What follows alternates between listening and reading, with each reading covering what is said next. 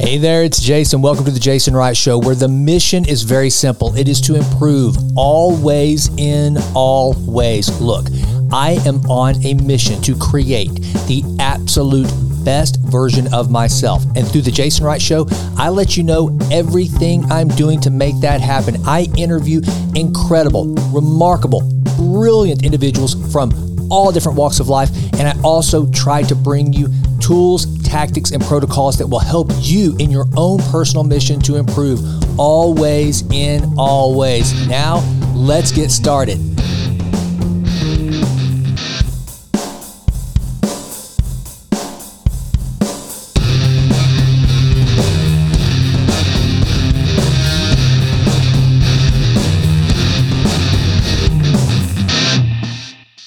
Rob Howe. I mean, literally, we just said it. No warm up, random show, back in effect. Dude, I am so glad to see you, to catch up with you. You're one of my favorite humans, and you can ask my wife if you ever see her. There's very few people that I give that mantle to that I say, this is just one of my favorite humans on planet Earth. And brother, you fit that mold.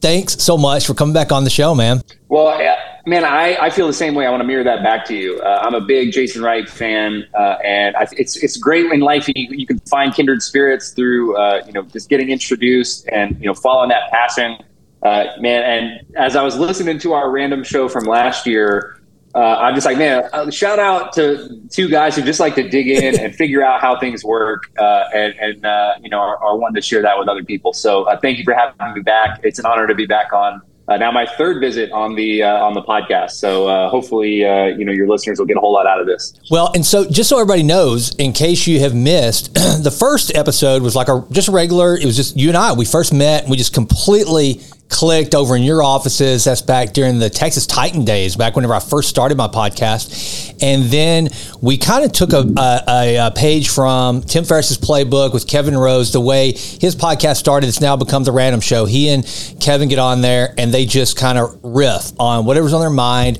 Two creative guys, entrepreneurs, thinking about things and kind of processing them in real time. And then that's what you and I did with the last episode. I mean, we talked about crypto. We talk health and wellness. We cover everything.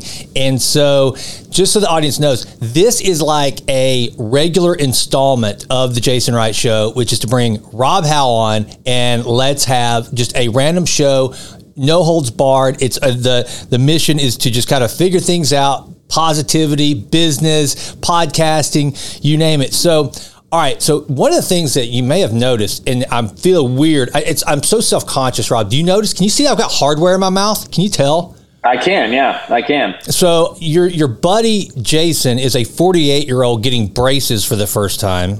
So I've needed these for like years. I have a really jacked up jaw, and my teeth are grinding away. So not that I'm not old already, but if I didn't do this, listen to what I have to have done. I have to wear these braces for a year. Then I have to go and get my jaw broken, reset, get surgery, and then wear them for another year. And this will prevent me from losing all my teeth in my really old age. And so I just had the top put on yesterday. So now I feel like I'm spitting all over the camera. I'm lisping.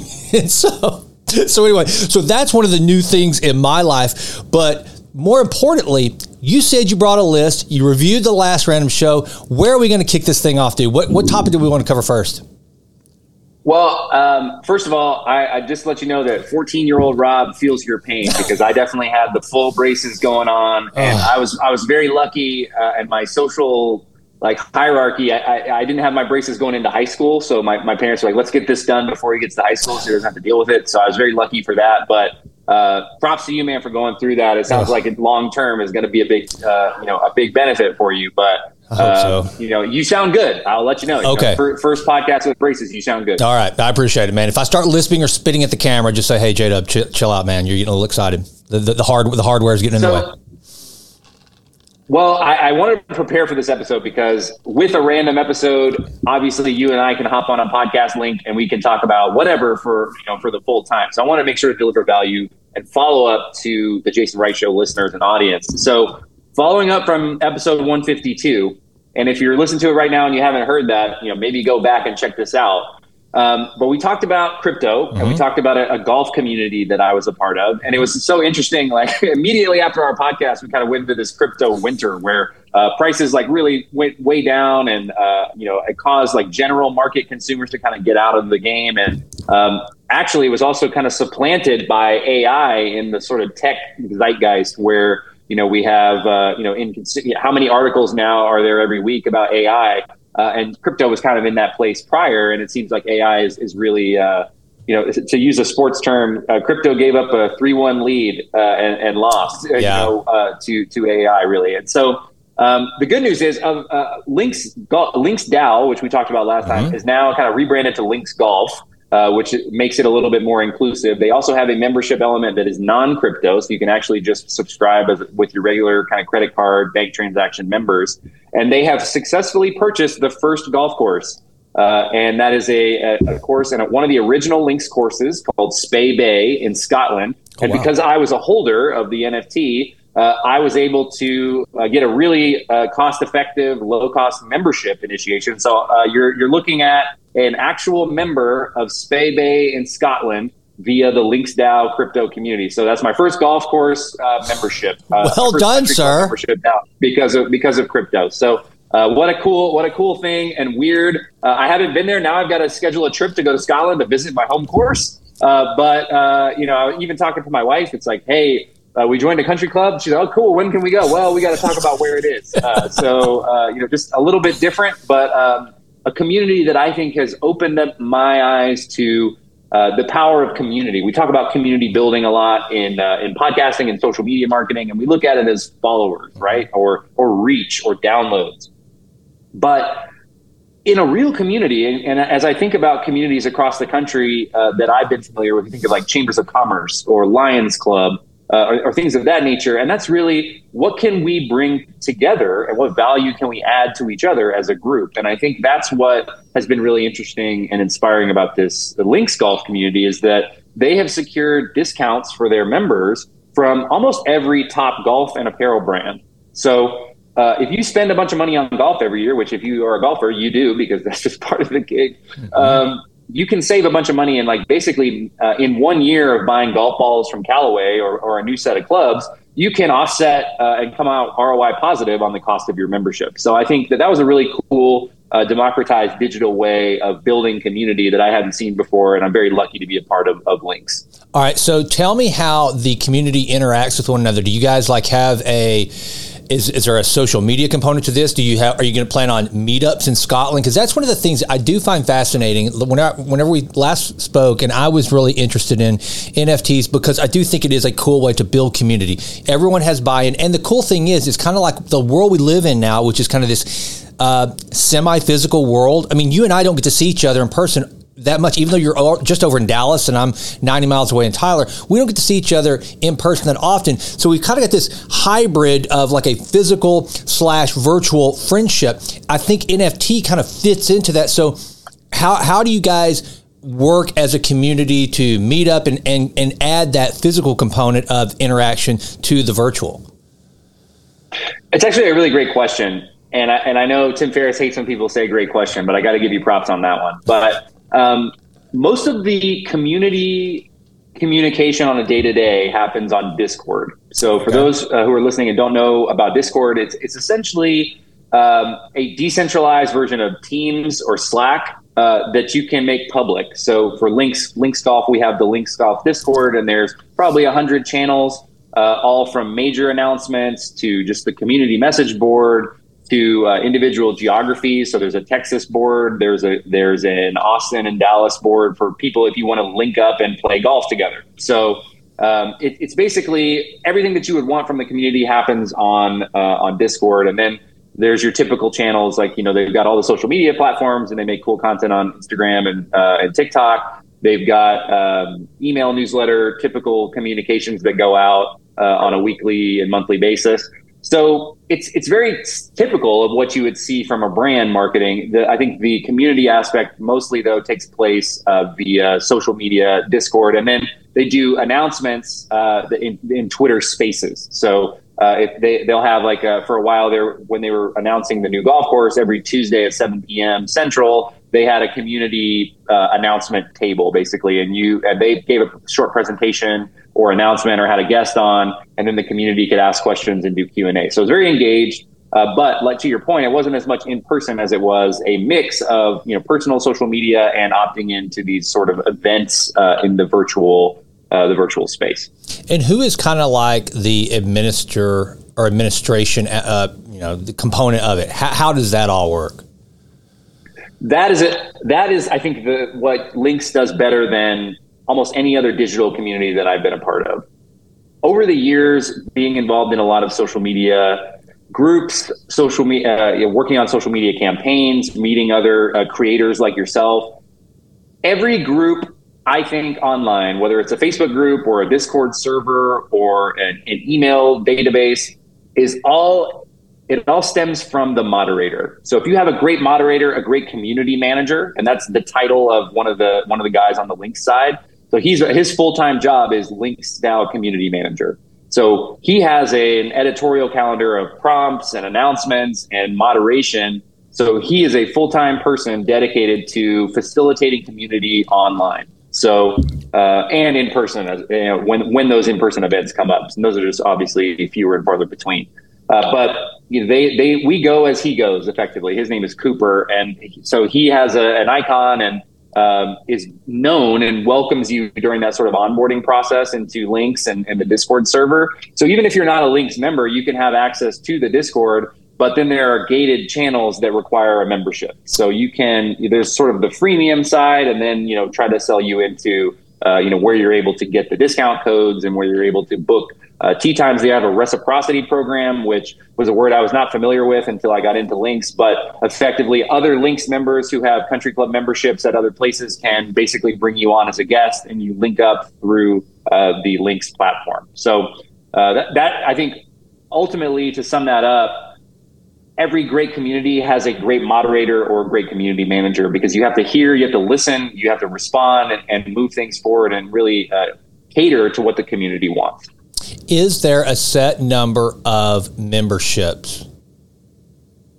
Like there is of the NFT, like I'm thinking of, and correct me if I'm wrong. So the only way I know how to look at it, Rob, it's like, okay, a company goes public, they issue a certain amount of shares of stock from the treasury. And if they ever want to create more shares, you can do that, but you dilute the existing shares, and that's, decided by a board and that sort of thing. So in this case, there's so many holders of the NFTs, which is a finite number of quote unquote members or NFT holders. How do you administrate the number of members and NFT holders? So I think one thing that Links did that was really smart is there were only 5,000 passes, units, you would say, like shares, okay, when they minted at mint. So okay, they have not minted any more of the NFTs. There's a global and the leisure membership, and those were capped at 5,000. They haven't minted anymore. The good news is, like, over 90% of the people who hold them have not listed them for resale. So typically in an NFT environment, people will buy multiple, and then they'll immediately list them for sale on a marketplace, and you can tell which ones are listed for sale and which ones are not. And that's all public, so that's part on the blockchain.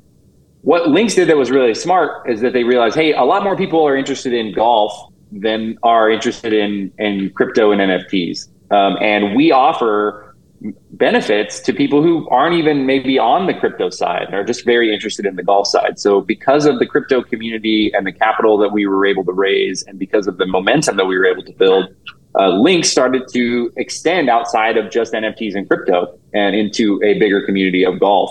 So they launched a subscription platform that's more like a Patreon or any other type of, like a Costco, really. And to me, it's like the Costco of golf in the crypto cloud, is how, Links now has kind of evolved. So now they have different levels of just monthly subscriptions that you can buy, annual subscriptions you can buy, just like you would with anything else. So with software, so I think the lowest one is like $10 a month, and you get access to a certain number of the benefits. Now, on the crypto side, I think it definitely benefits you to hold one of the NFTs. You certainly don't have to continue to pay the recurring revenue and all those things. But you also get preferred discounts when new things launch. So, for example, when the country club memberships initiations went live. The people who were the global NFT holders had access a full 36 hours before the next level of NFT holders. And then that was another 12 hours before it went sale to the public. So you get a little bit of like preferential access based on the time that you've been involved and the level that you're involved. So was there an agreement? Like how was this, the golf course in Scotland? How was it chosen? How do you find the physical real estate that you attach to the NFT participants? This is an oversimplification because I think there were a lot of different steps in the process, but part of the NFT and blockchain capabilities include the right to vote. So a DAO is the decentralized autonomous organization. We talked about that on the last random show. Part of the function of that were on the blockchain, proposals would go out for the Links community. And so it would say, hey, we want to hire a consultant firm to help us locate a golf course that we could turn into a top 100 course. We want to hire a course designer. We want to hire a placement firm. Hey, we found a golf course that's available. Do we have permission and support from the community to make a bid? And so during that process was the most engaged I had ever seen the community. When, at the very beginning, it was new, it was novel, crypto was up. People were talking about it all the time. Then after our last random show interview, the market went way down on the crypto side and people lost a little bit of interest. I think they were focusing on other things. But when the golf course came up, because that was the goal, we want to buy a golf course. And so when that became possible, I had never seen the percentage of people involved was so high, and the participation was so high.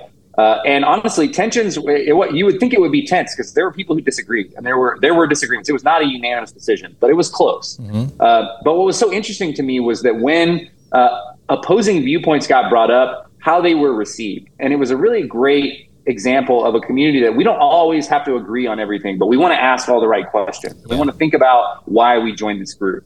And so there were some folks who were saying we shouldn't buy a golf course overseas first because most of our members are in the US. So why would we purchase real estate this far away? And on the other side, it became part of the name is Links.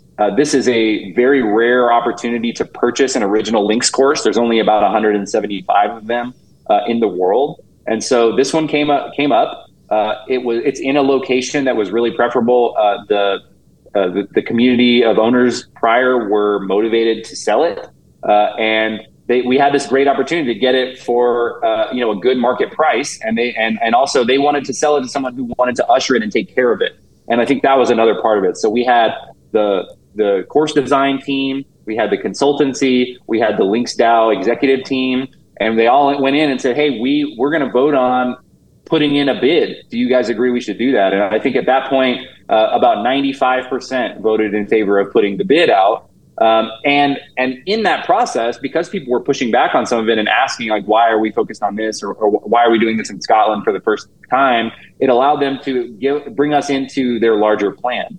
So that showed us that they're going to try to own 10 courses in 10 years. So when 10 years of Links DAO comes, they want to have 10 courses in the Links golf club.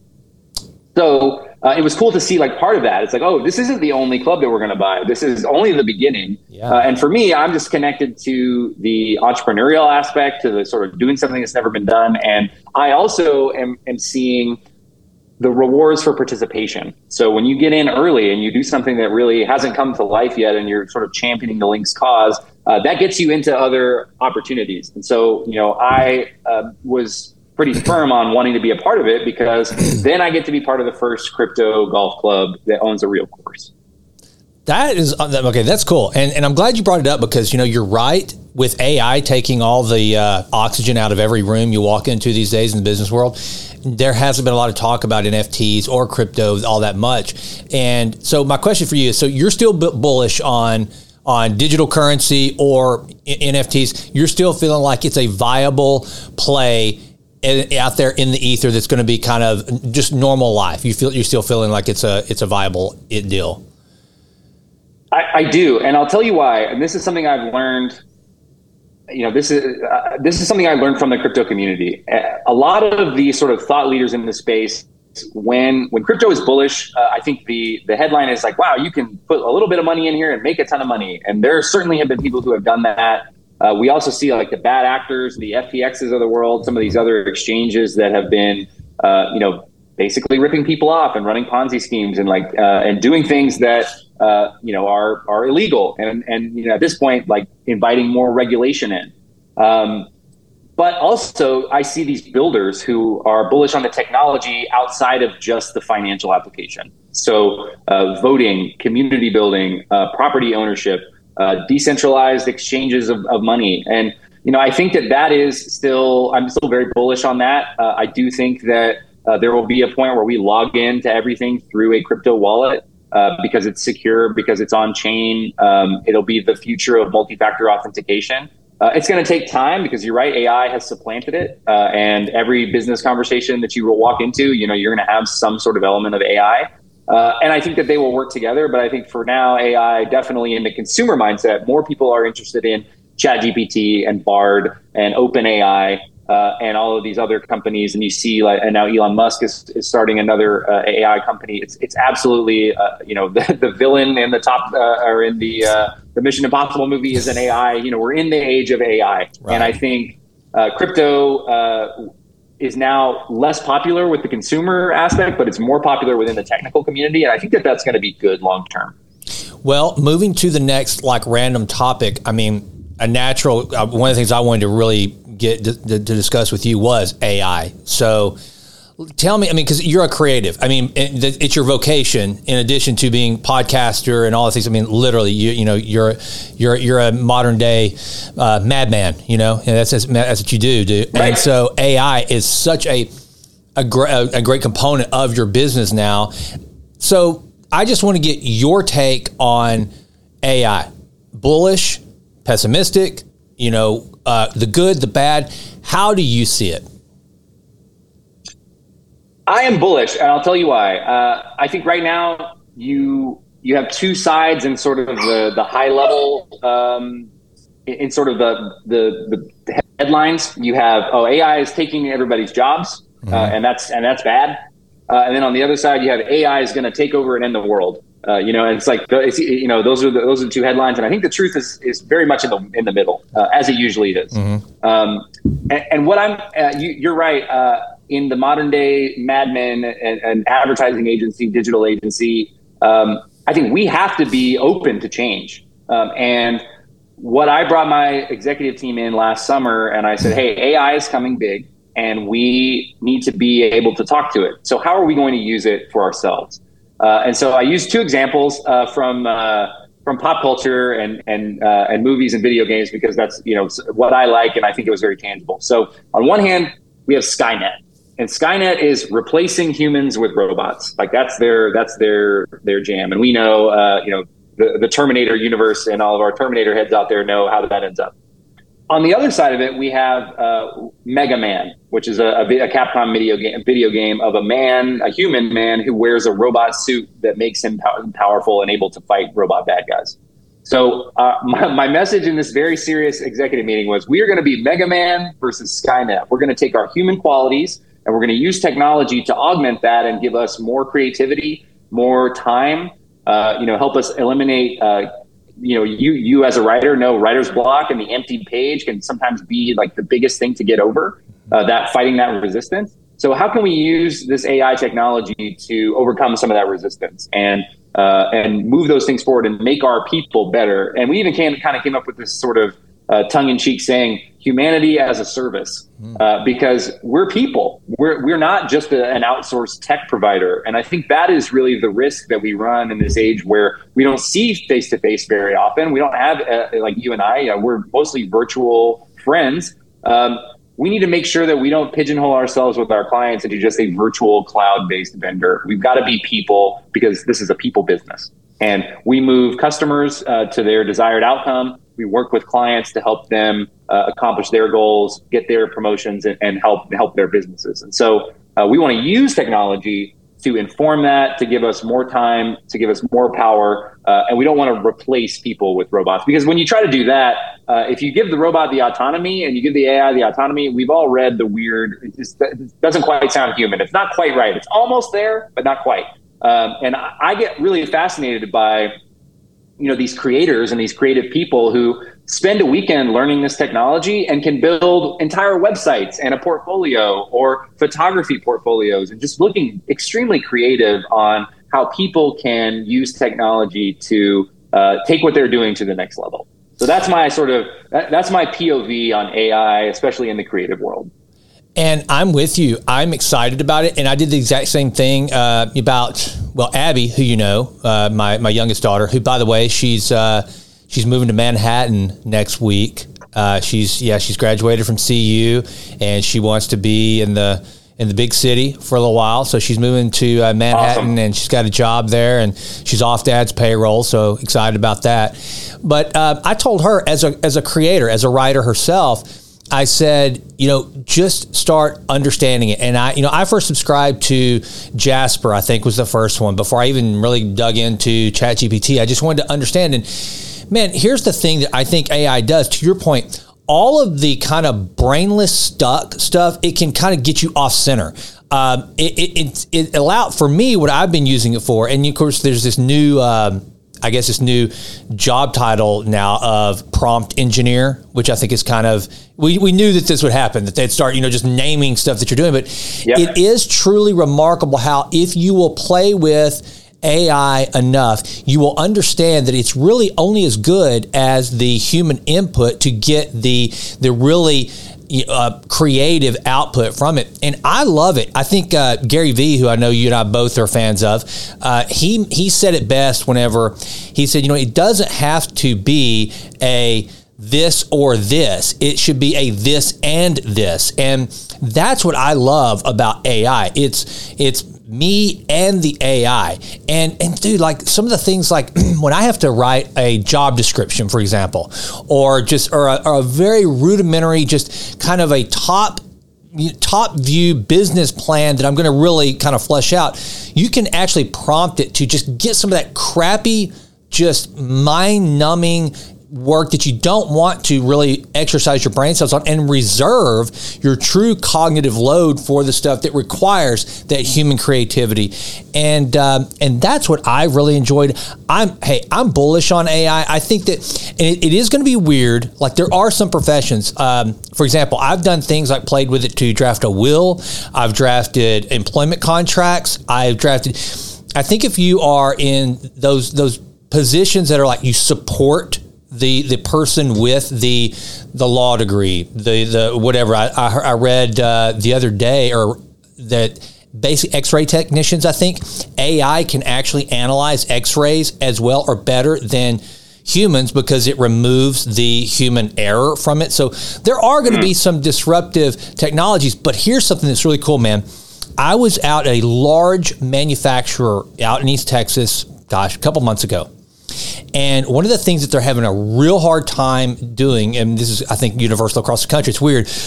We hear all the time that manufacturing is in such short supply in America. We don't manufacture anything anymore. But then you go to those manufacturers that are left, and one of the things that they're having a really hard time doing is finding people that do manufacturing work. It's this really weird paradox. And I was talking to the owner of this, incredibly successful company, and he was showing me this new robot that they had bought. I think it was like a $12 million robot to weld these different these things that they were manufacturing. And he had taken one welder and trained him to operate the robot. So the one welder is making $80K a year now to operate the welding robot, whereas it used to take like 6 welders at $80,000.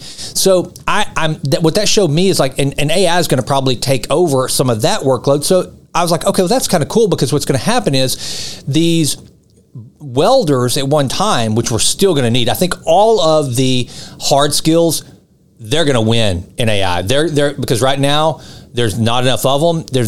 AI can't go fix my plumbing. It just can't. AI cannot fix my electrical work, but it can go to what we were talking about earlier, like this guy with the welding. It can help that dude do his job better. You create an AI component to, welding the perfect bead or having to get creative with some fabrication. Then all of a sudden you got the welder and the AI working in conjunction. So I'm with you. I think it is definitely a this and this versus a this or this that we're going to see with AI.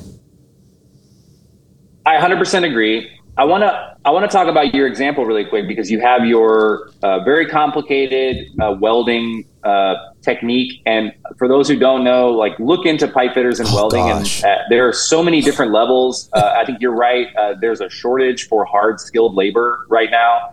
It's only going to get worse, I think. And the pendulum is over here. I think we'll swing back, like, as younger folks who are even younger than me, Gen Z, start to work with their hands and learn trades. And I think that will be a part of the next 20 years of the economy. Absolutely. But let's just take a brief break to a galaxy far, far away. And what do we know about our sci-fi TV and video and movie programs? Almost every human has a droid at their house. Right. So, if you take that, $12 million robot that's a welder, and you kind of say, all right, well, 10 years in the future, that robot's going to, with the same capabilities, is going to cost $10,000 and is going to be accessible to consumers. And you have this robot wheeling around your house that can replace and hang drywall. It can cut 2x4s with a laser in the garage and move everything around and help you basically be your skilled labor. It's trained, it has access to the internet, it has all the schematics, and it can do it precisely. So I don't think that we're that far away from a world like that happening. And then, I think on the other side, it's like, well, what if it becomes sentient and lasers me in half during the night? And I think, that is obviously a concern with any kind of technology, but I think that's more on the sensationalized side. I think that there are real practical applications that we're not as far away from that are very similar to 2001: A Space Odyssey and the Jetsons kind of future. And what we know about sci-fi is that because we're familiar with it, we kind of optimize and make that self-fulfilled prophecy at times, because we see it, we understand how it works, and then smart, intuitive, imaginative people bring it to life. So I'm interested in the future of AI and robotics and how it helps people do more. And for me as a content creator, and it sounds like for you as well, it helps you get started for employment contracts. Like, those are pretty standard, and you can plug in. And for me, I built a sitemap the other day where I knew what I wanted to put in, but I didn't have the technical expertise to code it to fit into a map framework. But ChatGPT did. So I said, hey, can you put this list of a sitemap into a map format? And it did, and it just did it right away. And so what would have taken me probably a couple hours of Googling, and I would have had to learn, and it would have been a little bit clunky. Now the technology just did it, no problem. That's so cool. And by itself. That's so cool. And the thing is, too, this is kind of the philosophical side of it to a degree. I mean, people are worried that the machines are going to turn on us. And I don't worry about that so much, one, just because there's no fruit in worrying about stuff like that. And so I just don't allow myself to do it. But secondly, I think it was Rogan that said not too long ago, Joe Rogan was talking about how, well, we as humans, we have the ability to go kill the gorillas, but we don't kill the gorillas. It's because there's no benefit. Now somebody would say, yes, but man has hunted for sport besides food and killed some, lions and beautiful animals. Okay. But a human with a consciousness and an ego, which a machine does not have, has a reason, has that the ego attached to having that lion or this thing that you would I would never want to kill, but there's something attached to that. A robot would never have a benefit to killing a human being, I guess, unless they determine that it's better for whatever they developed, I guess, somehow, some kind of weird consciousness that was better for them. But I think that's the difference. And I think you remove ego, and therefore you remove ambition from a robot that doesn't have a soul, that doesn't have an ego, doesn't have any of those things. That's where I think the breakdown is, and that gives me just kind of like why would they turn on us if there's no benefit? There has to be a benefit to eliminating the humans. And They don't need food. They don't need water. They don't need money. They don't need power. And those are the things that humans need. Humans want those sex, power, money. Exactly. So you remove all those vain pursuits that humans have attached to them. So I think that's what keeps us safe is the things that we pursue, they don't really have the lust for. But it is going to be fun to see where it all unfolds. I do, to anyone listening to the Random Show right now, if you have, it's not like you have to go out and quote unquote learn AI. And that's the thing too. I think a lot of people, they think this, oh my God, I've got to it's like learning coding or something like that. No, I would say just go out and check it out. Just go get a ChatGPT account and just mess around with it. Just so at a minimum you go, oh, this is nothing to be scared of. That to me, I want people to do that. And because I want everything I know. That's what my whole deal with the Improve Always and Always and why I love to teach is like, I want everyone to know everything I know and pick up the bits and pieces that help make their life more fulfilling, because I think that just makes for a better world, better community. If everybody is truly pursuing as close to their full potential as possible, it just makes for a happier world. So I'm all in. I 100% agree. That's one of the reasons why I love coming on the show, and I love consuming your content and sharing it. I think what I would say, I had this great college professor who said the secret to getting the right answer is asking the right questions. And so if you can learn how to communicate with the prompts, you don't need to become a prompt engineer. But I think what's really interesting about innovation, and this is another great quote from a college professor that I loved, is innovation is the creative destruction of the economy as we know it. And so I'll give one quick example of three phases of human life that most of your listeners, I assume, will be familiar with. So prior to Google search, we had like the Dewey Decimal System, and you had to go to a library. The reason I know this is because my dad was doing his master's in the 60s and then got drafted. And then didn't go back to finish until 2012.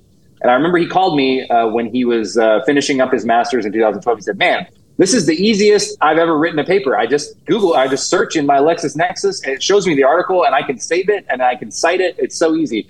Back when I was in college before, I had to find the passage, and I had to hand scribe it down and then take it back to my typewriter where I hammered it out. And he's like, that just took so long. And so hopefully everybody's still bearing with me here. So we had the library, the Dewey Decimal System. Then we had Google search, and we even had voice search where we could ask, prompts. And that lasted about 20 years. So Dewey Decimal System, let's give it 80 years. Then we had Google search for about 20 years, internet search 20 years. And now that's already passed because our kids and our kids' kids are never going to be able to type. They're never going to experience typing something into a search engine. They're going to have an AI assistant that's bolted onto all the search engines, and it's going to give them the best answer based on their query. Mm-hmm. So you'll have a personal Google assistant. That's basically what Bard is. And ChatGPT, when you can, in the premium version, you can bolt it into a search engine. So you say, hey, how do I do this? And it aggregates all the information for you instantly, looking through millions of articles and sources and finding which ones are better, and gives you the one recommendation. So if you can ask the right questions and you know how to use the prompt, you can get to that information much quicker than having to go through and sort it yourself. And so that's how I think of the immediate future of AI is simplifying search and being able to give an instant result mined through the entire internet based on the specificity of your search. One of the things that I really hope, Rob, and that's one of the things I try to do with the show, and I know you're kind of cut from the same cloth, is we hear all of these widening gaps between, whether it's income, health, whatever. And what I try to convey, and like the double-edged sword of AI is that some people look at it and they say, oh, this is going to make my life so much easier and I'm going to wallow in the ease so that I don't have to put forth the strain, right?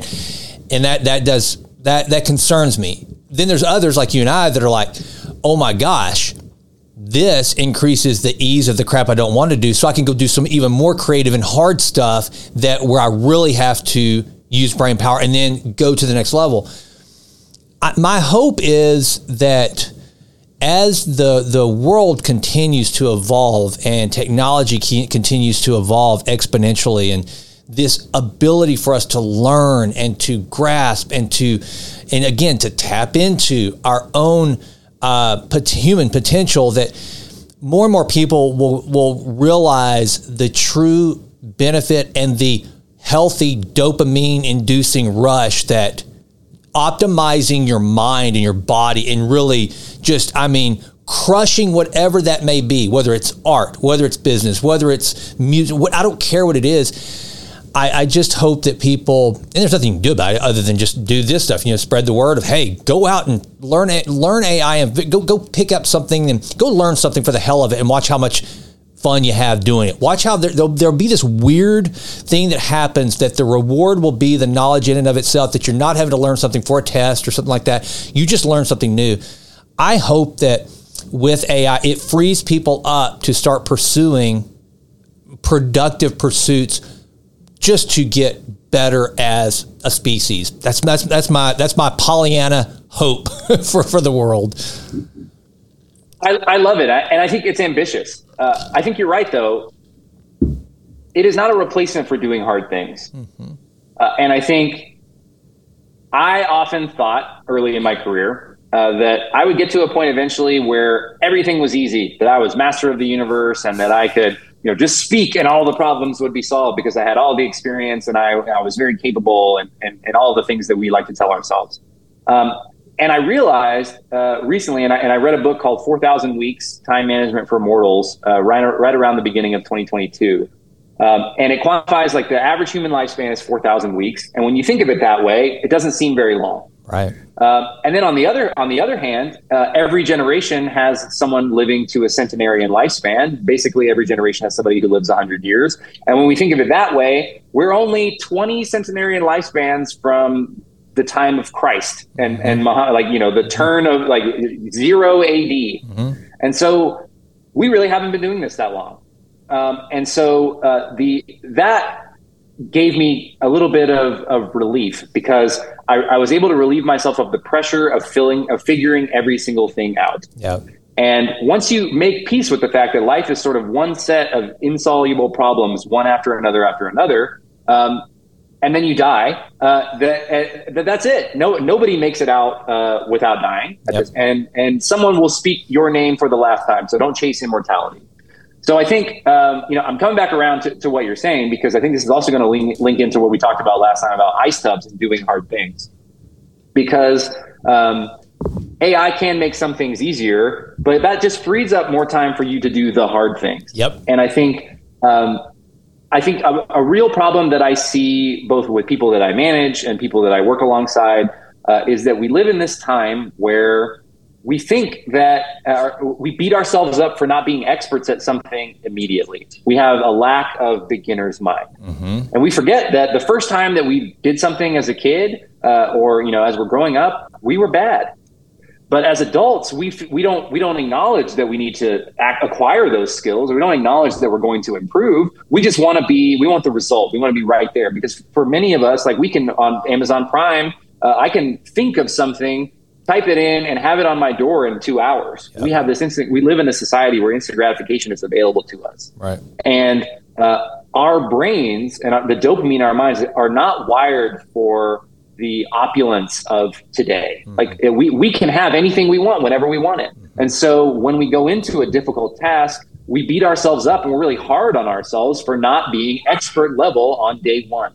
And so I think that's what I hope some of this technology can allow us to do, is allow us the space to be bad and to learn and to grow. Because this from physical fitness. It's painful to get stronger, mm-hmm. but pain is not a dirty word. Stress is not a dirty word. You got to stress your body to get stronger, to get those results. It's not easy, but you keep returning to it and you get better and you get stronger and you're able to see those results. So I think that's what I hope we don't get to, that we don't let technology turn us into avoiders of the beginner's mindset, to avoiders of the difficult things, but we allow some of the simple stuff to be automated or really simplified by the technology so that we can focus on the things that help us improve always in all ways. I love it. I'm going to write this. We need to write something on this, dude. Maybe we need to co-author a blog or something, because I mean, I like this, like the idea of free to do the hard things, making because the thing is that AI and all this technology is allowing us to do is not necessarily to make life easier. It's just to, like you said, clear the path for the hard things. And I think that's what people need to understand is that if you can do one hard thing, to your point, there's just going to be an even harder thing that's going to find its way to you. And that's a good thing. And I think our brains are such, whenever you look into our ancestral brain, it is wired to take the path of least resistance, right? For survival. Our brain is wired for one thing ancestrally, to survive. And so therefore, that's why whenever you push your VO2 max really heavy, your body will go, you're going to die. You better stop. You're breathing so hard. You could literally pass out. It's because your brain is telling you this is not good. You need to stop. And then you have to kind of let that relax and go, no, I'm going to go forward. And that will prepare you to go even harder and further. And then once you've done that, there's satisfaction in that. And so I think that kind of sums up the whole AI conversation, is that it will free us up to do the harder things. And because harder things are more meaningful, they're more purposeful, they add more value to the world. I mean, solving the world's biggest problems are always the hard problems. If it were easy, then they would be solved. They wouldn't be problems that we talk about for decade after decade. So I think that's a great way to look at AI. Well done. Again, thank you for the prompt. I think that, when you ask the right questions, I think that leads you to those answers. And I think that's true in AI and elsewhere. I want to talk about you for a minute, because I've been following some of your training. Yeah. I know you just got some gym upgrades. Oh yeah. I want to know, we have been, and I think we follow a lot of the same folks. We're influenced by a lot of the same folks. So, knees over toes guy. Yeah. Are you, Ben Patrick. I know walking backwards. Yep. Ben Patrick, I'm a subscriber. As I grow as an athlete, as I mature as an athlete in my, I'm in my mid 30s now. Tonight, you guys won't know this, but at the time of recording, tonight is I have a third championship game in my third basketball league. I won the first two, so I'm trying for the Triple Crown.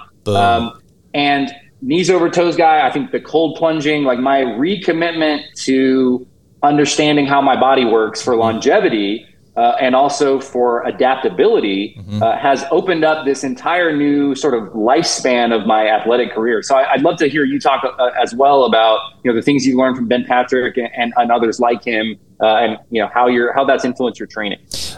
Man, okay, now you're going to get me geeking out on one of my favorite topics, as you know. All right, so let's go to a macro level. First of all, anyone out there listening, when it comes to knees over toe, whether it's Ben Patrick, whether it's Peter Attia, Ben Greenfield, Lane Norton, for me, it's all about one of the things you mentioned too, longevity. And it's not just, I'm not interested in just living longer. I want to live healthy longer. There's a great video that Peter Attia has on his website that basically explains getting the most out of your marginal years, like pushing your marginal years. This is the last decade of your life where it's below 50% of what you could actually do during your good years, right? So what we want to do is we want to be able to, when we're 90, still pick up our great-grandchildren and go out for a walk, have a VO2 max at that age of, if you could have a VO2 max of 30, you'd be killing it as a 90-year-old. That'd be amazing. But be able to just be active and enjoy life. And then, the optimal life is to live to 95, 98, you're healthy, you're doing everything, and then boom, just drop dead. Just all of a sudden the circuit just stops. And what we do in America in particular, or kind of any industrialized nation, first world nation, is we move along and then we keep people alive. We go below that 50% threshold, and then we just kind of extend our being alive longer, even though we're not really able to do that much. So for me, what I have really focused on is living healthier longer. Secondly, I think that and what I try to tell everyone, for me, health and wellness, yes, I'm just as vain as the next guy. I want my wife to be attracted to me. I want her to look at me and go, wow, you look amazing with your shirt off, whatever, even though I'll hardly ever go around with my shirt off just because I just don't. But more than anything for me, man, when it comes to weight loss, muscular fitness, all of that, it is because it feels so damn good. It's why, you've heard me talk a lot about it not drinking anymore. I don't drink any alcohol. It has nothing to do with my Baptist upbringing or my scruples or that people are going to hell if they drink that alcohol, No, it has nothing to do with it. For me, I have become obsessed with having a clear head and being able to get up early in the morning and crush my workout, crush my walks, do my journaling with a clear head. So for me, everything is geared toward longevity and living healthier longer. Then when it gets down to the micro, some of the stuff you mentioned, the cold plunge, the infrared heat, it's all about finding these ways that are all interlocked. I mean, like you've learned from your cold plunge, man, and especially someone that has a very, very keen interest in managing glucose levels, that it's not just about getting yourself mentally tough by putting yourself in 40-degree water. No, it helps regulate your glucose levels. It does help shock your body into a survival mode to where you increase metabolism. It clears your head. There's a hormonal release. So learning those things, for me, it makes me feel better. So and here's another good thing too, Rob, that as I've gone further down this road of really dialing in my health and wellness, I don't do the soul-crushing workouts I once did. I mean, like this morning, my workout consisted of about a 2-mile walk and a 30-minute VO2 pop. I mean, when I say VO2 max, I did a 2-minute row, then 4-minute at a race pace, 4-minute cool down. That was it. And then I did some resistance training, which was the whole workout was 30 minutes. And then this afternoon, I might do a zone 2 on my bike for an hour, which for those who don't know, zone 2 is just conversational pace, getting to, figure out what your zone 2 is. And it's just a long, slow burn. So really everything. I want to focus on that. I'm sorry to step in, but you're speaking my language. You're reading from the gospel of Rob Howe right now, and I love it. Because I think, especially as an elite athlete and recovering elite athlete, we think of these workouts and these regimens that need to be extreme outputs.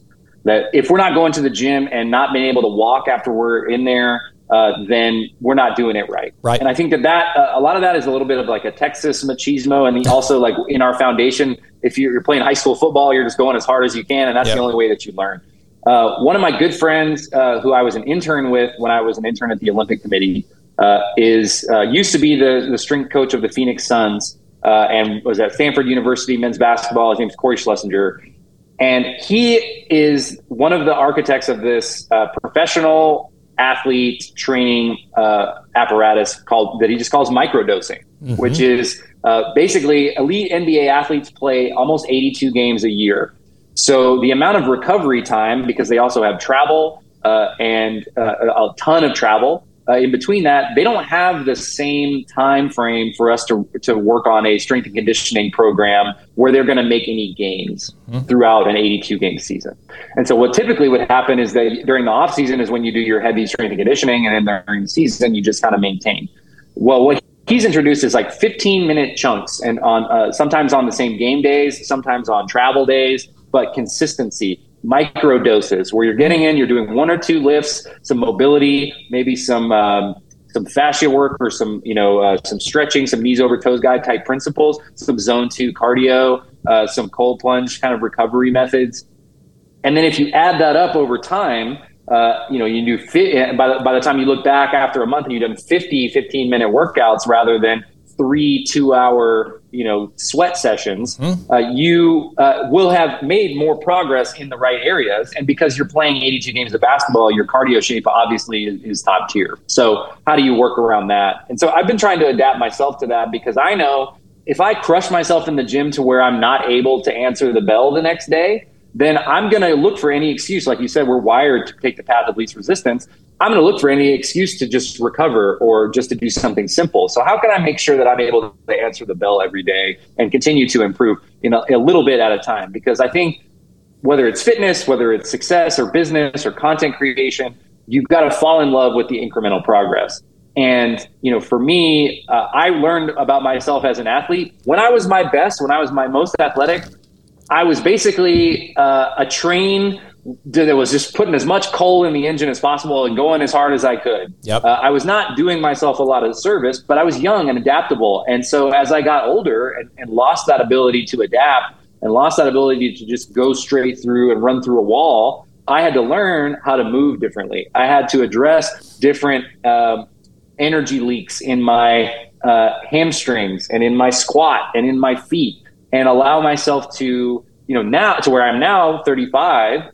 I don't jump as high as I used to. I'm not as athletically impressive from like an aesthetics perspective, but I played over 100 days of basketball at a high level last year. Wow. And I didn't get injured. And I was able to do that. And I played well, and I'm happy with my performance. And I couldn't do that 2 years ago without being in immense pain. Yeah. And so like the pain management, the strength and conditioning, like the incremental progress of, oh, hey, I can now rotate my hip much more open than I could 6 months ago. That's not something that when you're 25, you really celebrate. But when you're 35, you're like, oh, okay, wow, I am starting to see some consistencies here. I'm more balanced. If I slip on, in the shower, or, just a quick, or I'm carrying something down the stairs and I lose my footing briefly, my whole back's not jammed up because I'm working myself through these, adaptive protocols. And so, I would really encourage people to, especially if you're just getting started, remember back to that beginner's mind, do a little bit at first and start to learn and build a foundation, just like you would with anything else. Because I think if we go all out on the first day, we tap the VO2 max and we're doing 1 rep max on bench and squat, the next day, you're not going to be able to walk. So let's make sure that we balance it out. And to your point, sometimes the things that are the best for us are just a long 2 hour or 2 mile zone 2 cardio walk in the sunshine. Exactly. Because we're wired to be outside, to be moving. And, it hasn't been that long for our brains remember that, that's how we were built. And just because, in Texas in the modern day, it would not be very cool to live here without modern day amenities like air conditioning and houses and things that we have. But it wasn't that long ago that we didn't have access to those things. And we were thriving outside, with good physical exertion, hunting and gathering. Exactly. And that's the thing too. You mentioned something I think is very important that I tell people now. It's like when I was just having this conversation with my brother at my parents' house not too long ago, and he's not happy with his weight, and he's borderline type 2 diabetic, and he said, I need to get Jason to coach me. He said, but he would kill me. And I'm like, actually, I wouldn't. I said, that wouldn't do me no good. I said, I would want you to come back every time I ask you to do something. And the first thing we'd probably start with is walking. I mean, that's what I tell everybody. If you're not doing anything, just go walk. And you don't, like to your point, you don't have to do the cold plunge. You don't have to do the crazy stuff I do. And that's one of the things that flusters me to a certain degree is when people think that everything I do is a silent sales signal for them to do that thing. Look, I'm weird. I do weird stuff, and this is the closest thing I have to a hobby is my health. Okay, no, don't be like me. Instead, just figure out that your body is a use it or lose it proposition. Not getting injured should be your primary goal as you get older. I think that's incredible advice you just gave. I mean, after all, I was just having this conversation with someone yesterday who, the girl that cleans my teeth, she said that her mother had just passed away. She broke her leg, and then she died not too long after that. And she'd had a hip replacement before that. And I said, well, did you know that if you are over 70 years old and you fall and break your hip or break a bone, there's a 40% chance you will be dead inside of a year? And her mom had just suffered that fate, bless her heart. And a lot of it is, if we just let our bodies be sedentary for so long, they just can't recover the inflammation that comes from any kind of an injury. And if you just actually exercise, and you can get into that like top 25% for your age group, then just exercising will reduce all forms of morbidity by a factor of 5, as Peter Attia famously says all the time. And we all are, we're card-carrying members of the Church of Peter Attia. Oh, yeah. And so last fall, I try to be conscious when I see similar information from different sources who don't necessarily overlap, because I think that's a signal to me that I need to pay attention to it. Yeah. So last fall, Tim Ferriss put out a video about his morning routine, and push-ups was a part of it. Yeah. And I had never heard him say that before. And then the next week, I believe the New York Times put out an article that said, if you can do 40 push-ups consecutively at any given time, that reduces your risk of morbidity from stroke, heart attack, cancer, and diabetes by 80%. No other factors. And so I was like, okay, well, there's two things. Like Tim Ferriss is doing push-ups, and it seems like this is a good thing. I feel like I can do 40 push-ups, but I'm not sure. Let me be able to say at any time that yes, I can knock these out. So I added that to my routine, and I was doing the cold plunges. I was taking the medication. I was doing the mindfulness and loving kindness meditations to keep myself motivated. And I was still really going through a difficult time. But I added those push-ups, and now I'm like 270 days into it. I'm doing 30 push-ups every day, and I feel totally different. And it's not that big of a change. It's a micro change. But now I can answer definitively, can you do 40 push-ups at any given time? Absolutely. I'll do them right now. Yeah. So and I know in the back of my mind, I'm like, oh yeah, like this is already putting me in the top percentile for being able to avoid the common killers of humans in 2023. And so, like you said, people don't correlate hurting themselves from a fall with morbidity, but absolutely, it's one of the top indicators of that sort of lagging final decade. I think if people were more aware of that, of how a little bit every day over a long period of time can help you avoid that type of fate. Obviously, we're all going to die. But like you said, I want to be, I want to be in the bunker on the 9th hole and just go, my number gets called, or I'm going to be carrying something through the house and boom, my number gets called. Rather than being in a place where I'm incapacitated or I can't move or I'm on some sort of life support. I think I want to use a phrase from one of my favorite movies, The Town. I want to smoke it to the filter. I want to go all the way down. So I think that a little bit of grace with yourself goes a long way as well.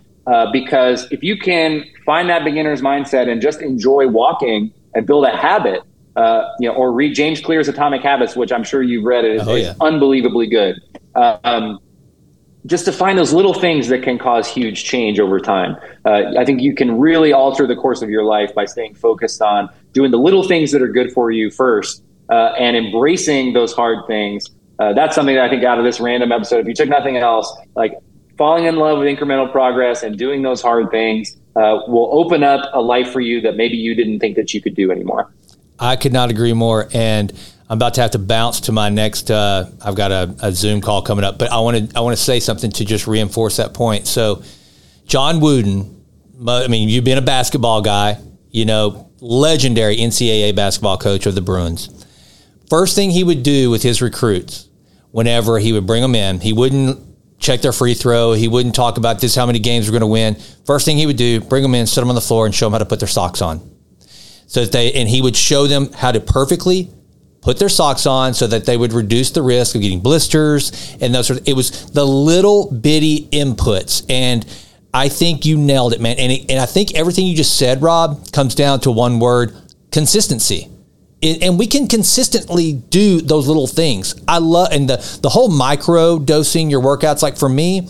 And here's another thing I want people to remember too. And Ben Patrick, my gosh, you look at that dude, he's Quadzilla. Big thighs save lives. That's our foundation. Keep that foundation strong. I have stronger legs now than I've had in years. I don't skip my squats. In deadlifts, that posterior chain. Just figure out the things we need for survival. Looking like Johnny Bravo is, with the little tiny, waist and little legs and the big giant. No, that's probably not the best. And also, strength. I think that, again, going back to Peter Attia, there's the difference between having huge muscles and just raw strength. And for longevity, it's raw strength that we want. We want to be strong. And that's something that I took for granted for a long time. I wasn't even doing, when I first got my Peloton, I wasn't even doing resistance workouts anymore. 4 years ago, I was doing no resistance training until I really started digging into this and realizing that you have to do some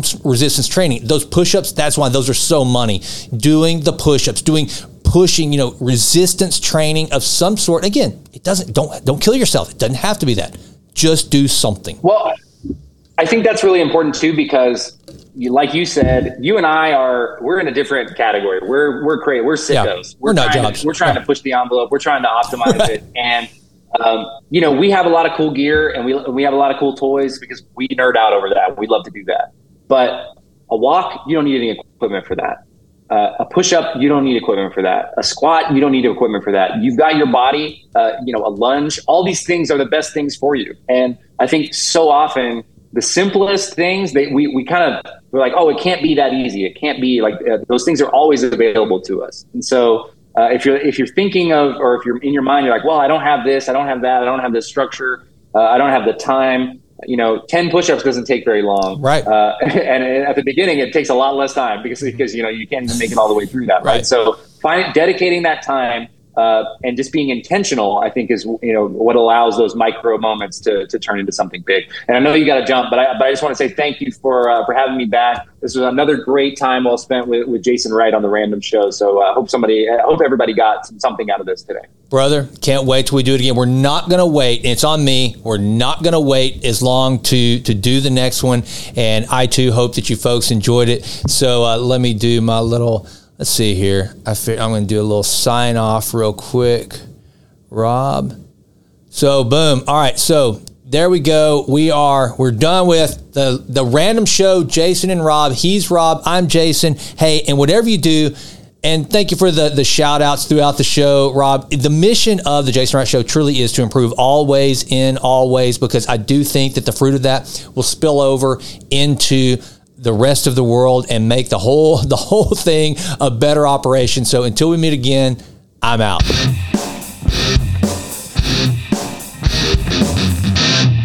Hey, thank you so much for listening to the show. It means more to me than you can possibly imagine. And if you enjoyed it, please consider going out to Apple and leaving us a 5-star rating. That would mean the world to me. Also, follow me on Insta at Jason Wright Now. And don't forget, download the Vitruvian Lab app. I mean it. I want to be your personal peak performance trainer. I want to help you improve always and always. Lastly, check out my newsletter, the Vitruvian Letter. You can subscribe at jasonwrightnow.com. And until we meet again, please continue to endeavor to improve always in all ways. I'm out.